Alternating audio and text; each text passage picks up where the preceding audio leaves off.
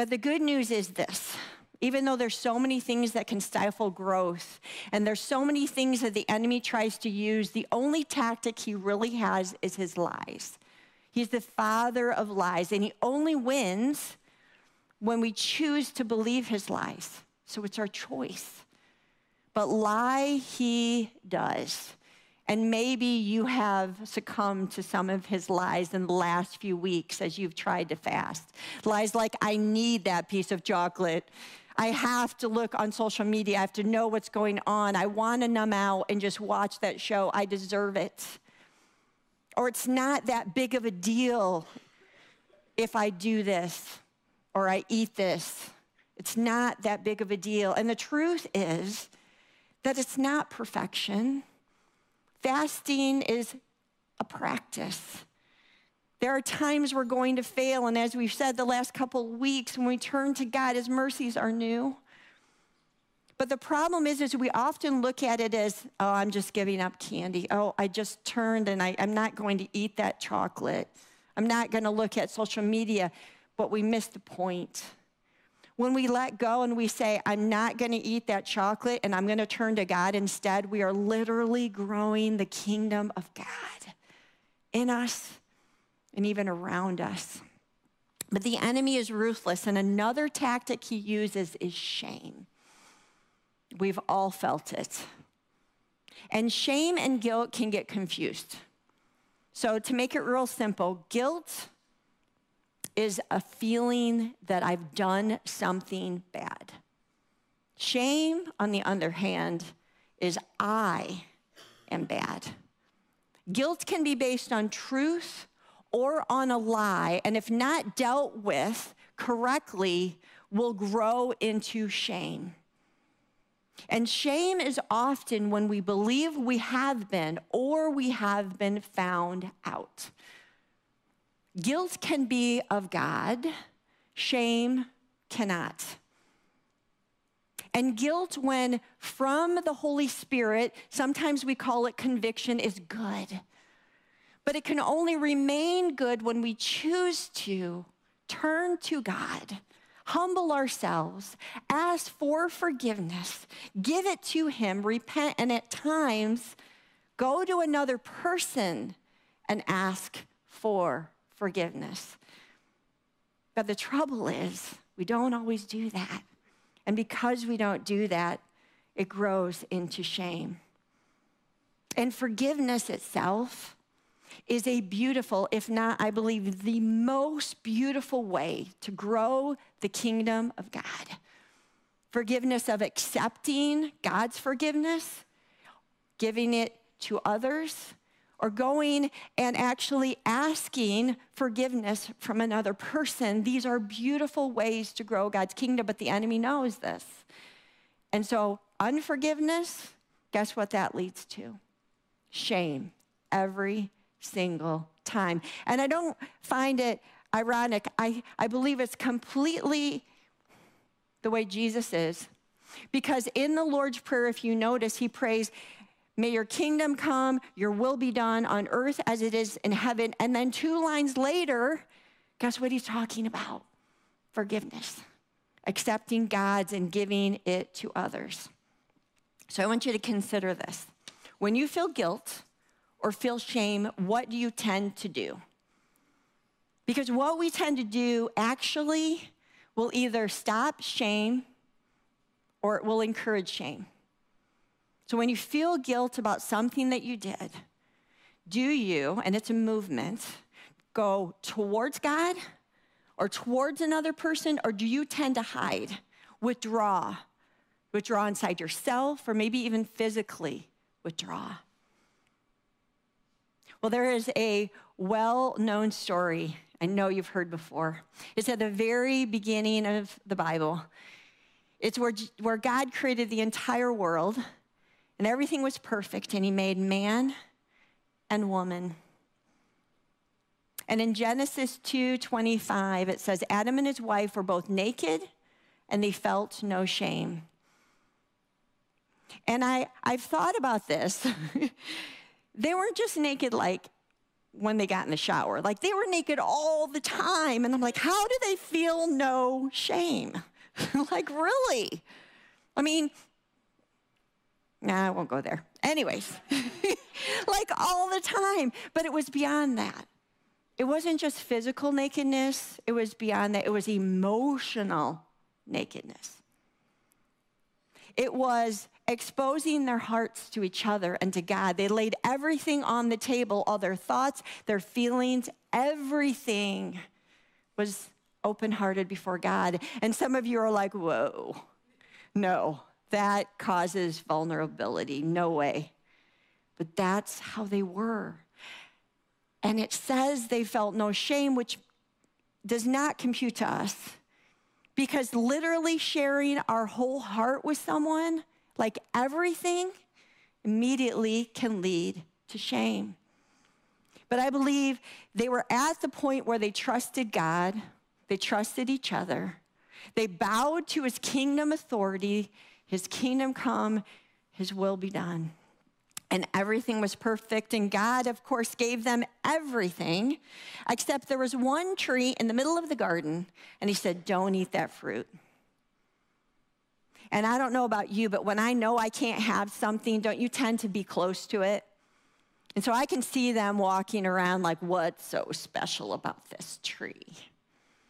So I believe they spent a lot of time walking around it. Well, as you know, along came the enemy in the form of a serpent, and he did everything he could to get them to believe his lies. Here's some questions that probably went through their head. Is God really enough? Is he really trustworthy? Is he really good? Why is he keeping this from me? Does he not love me? Am I stupid to believe God? And I want you to look through this list, and I want you to consider them, and I want you to question, like, have you ever thought any of these?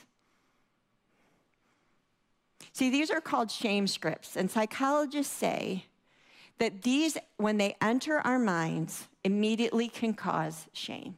And these are only a few of thousands, and they start when we're very young, and they come at the craziest times, and they get us to question God and ourselves, and they're based on lies. And as soon as we believe them, shame happens. Dr. Kurt Thompson says, he's a neuropsychologist, and he says this. He says, shame doesn't just happen when we have sinned or when we've gotten embarrassed or made a mistake. Shame actually occurs even before that. Shame comes when we hear the shame script in our mind, and then we feel it and believe it, and we feel shame, and then we all hate to feel shame. And so we cope with it by pushing it down and almost always doing something we shouldn't do. Eating something we shouldn't eat, watching something we shouldn't watch, lashing out at another person, hiding. And then as soon as we do something and we shouldn't do it, guess what we feel again? Shame. And so Adam and Eve listened to the serpent, started to believe his lies, and felt shame. And then chapter 3, verses 6 and 7, when the woman saw that the fruit of the tree was good for food and pleasing to the eye, and also desirable for gaining wisdom, she took some and ate it, and she also gave some to her husband who was with her, and he ate it. Then the eyes of both of them were opened, and they realized they were naked, so they sewed fig leaves together and made coverings for themselves. I don't know about you, but I've read this and thought, how dumb. They had everything they needed. Why would they do that? But the enemy is so crafty. The word serpent actually means shrewd or crafty because he knows how to push our most vulnerable buttons. And so little by little, he got Adam and Eve to question the truth about themselves and about God and to feel shame. It just says their eyes were open. It's like they're standing there and they're like, oh, man, we're naked. Eve, get some clothes on. It's like, you know, the dreams you have where you're like waking, you're like at school or at work and you're like, oh, I forgot to put my clothes on. Like those are awful dreams. Thankfully, they're dreams. But anyways, it was beyond that, remember? It wasn't just physical nakedness. I think we look at this and go, that's all it was, but it was beyond that. For the first time in their lives, they felt emotionally exposed. Their hearts were open.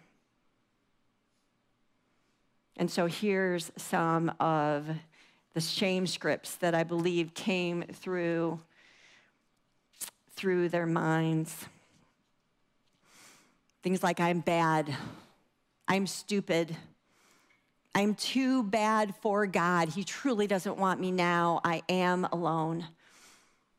Again, have you ever thought any of these thoughts? And have they been shame scripts that have flooded your mind since you were young? You know, God loves us so much. But we forget. And so we can often cope with shame by doing something we shouldn't. And then we can feel shame again. And then guess what we do? We cope with it by doing something else. So if any of that list rings true, what do you normally do? Adam and Eve chose to hide. In Genesis 3, verses 8 through 10, and the man and his wife heard the sound of the Lord God as he was walking in the garden in the cool of the day. And they hid from the Lord God among the trees of the garden. But the Lord God called to the man, "Where are you?"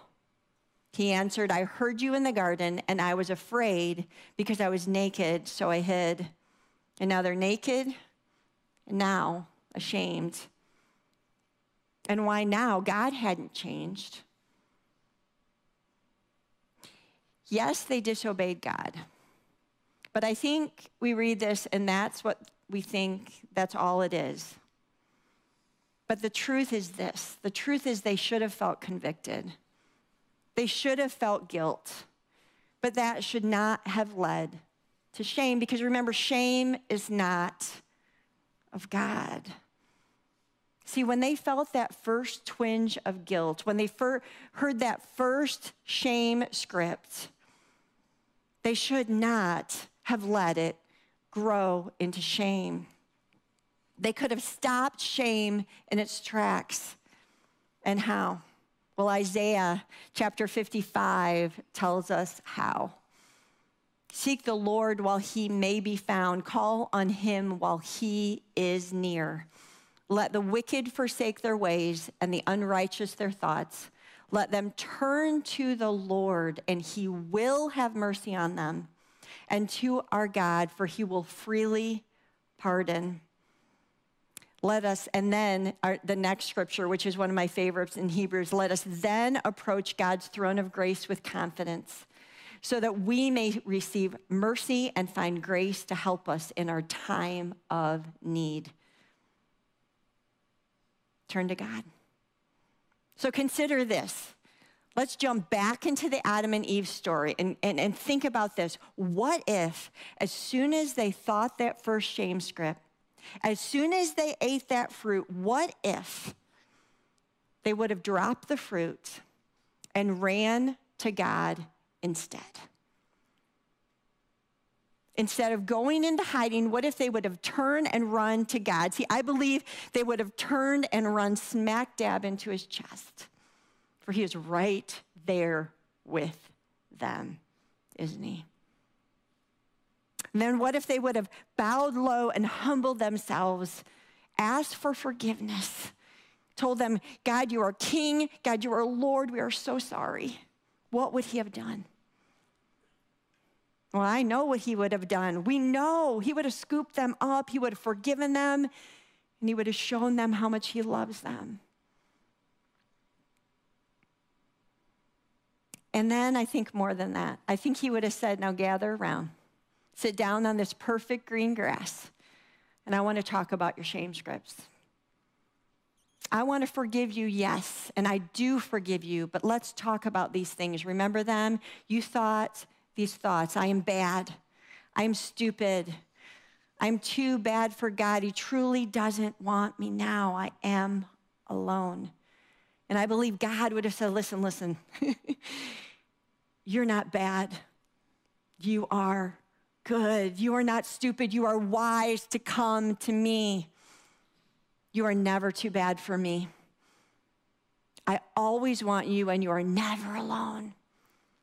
Never alone. You are never alone. You are never alone. When you choose me, you are never alone. Then why did he say, where are you? Why did he say, where are you? He knew. He's God. But friends, I don't believe he says, where are you to us? Because I believe he says that to us too when we feel shame. I believe he says, where are you? Because he wants us to stop and process. Where are we? In response, in proximity to him. Where are we? Where are our minds? Where are our thoughts? Are we trying to push them away? Are we trying to push shame away? Are we trying to push him away? He says, where are you? Because he says, if you draw near to me, if you come to my throne with confidence, knowing that I will forgive you, and you lay your sin and your shame at my feet, I promise to forgive you. I promise to take it away. I promise then to replace it with more of me, with freedom, with peace, with joy. So we have to choose, are we going to live for God's kingdom, or are we going to go into hiding and live for ourselves? So here's our next step. Because I believe we all have times when we push God away, when we go into hiding. So we've been praying the last few weeks, your kingdom come, your will be done. So anytime you feel guilt or you feel shame, here's the prayer to pray this week. Lord, help me come out of hiding and run to you. Lord, help me come out of hiding and run to you, believing that when I do, and when I bow at your feet and ask forgiveness, you will freely pardon. You will give mercy every morning, every moment of every day. And so I'm going to ask the worship team to come back up. And they're going to close us in a song. But before they do, I want you to stand with me. I'm going to read some of the lyrics from that song, Come Out of Hiding. And what I want you to do is I want you to close your eyes.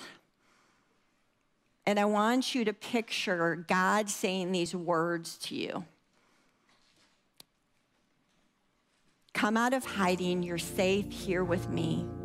There's no need to cover what I already see.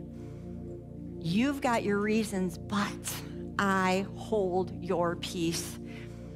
You've been on lockdown, and I hold the key. Because I loved you before you knew it was love, and I saw it all. Still, I chose the cross. And you were the one that I was thinking of when I rose from the grave. Now rid of the shackles, my victory's yours.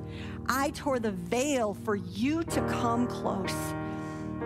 There's no reason to stand at a distance anymore. You're not far from home. I'll be your lighthouse when you're lost at sea, and I will illuminate everything. No need to be frightened by intimacy. No, just throw off your fear. Throw off your shame. Throw off your pride, your control, your doubt. Throw it all off and come running to me. Father God, you are here. You love us. You desire us to come as we are, not all cleaned up.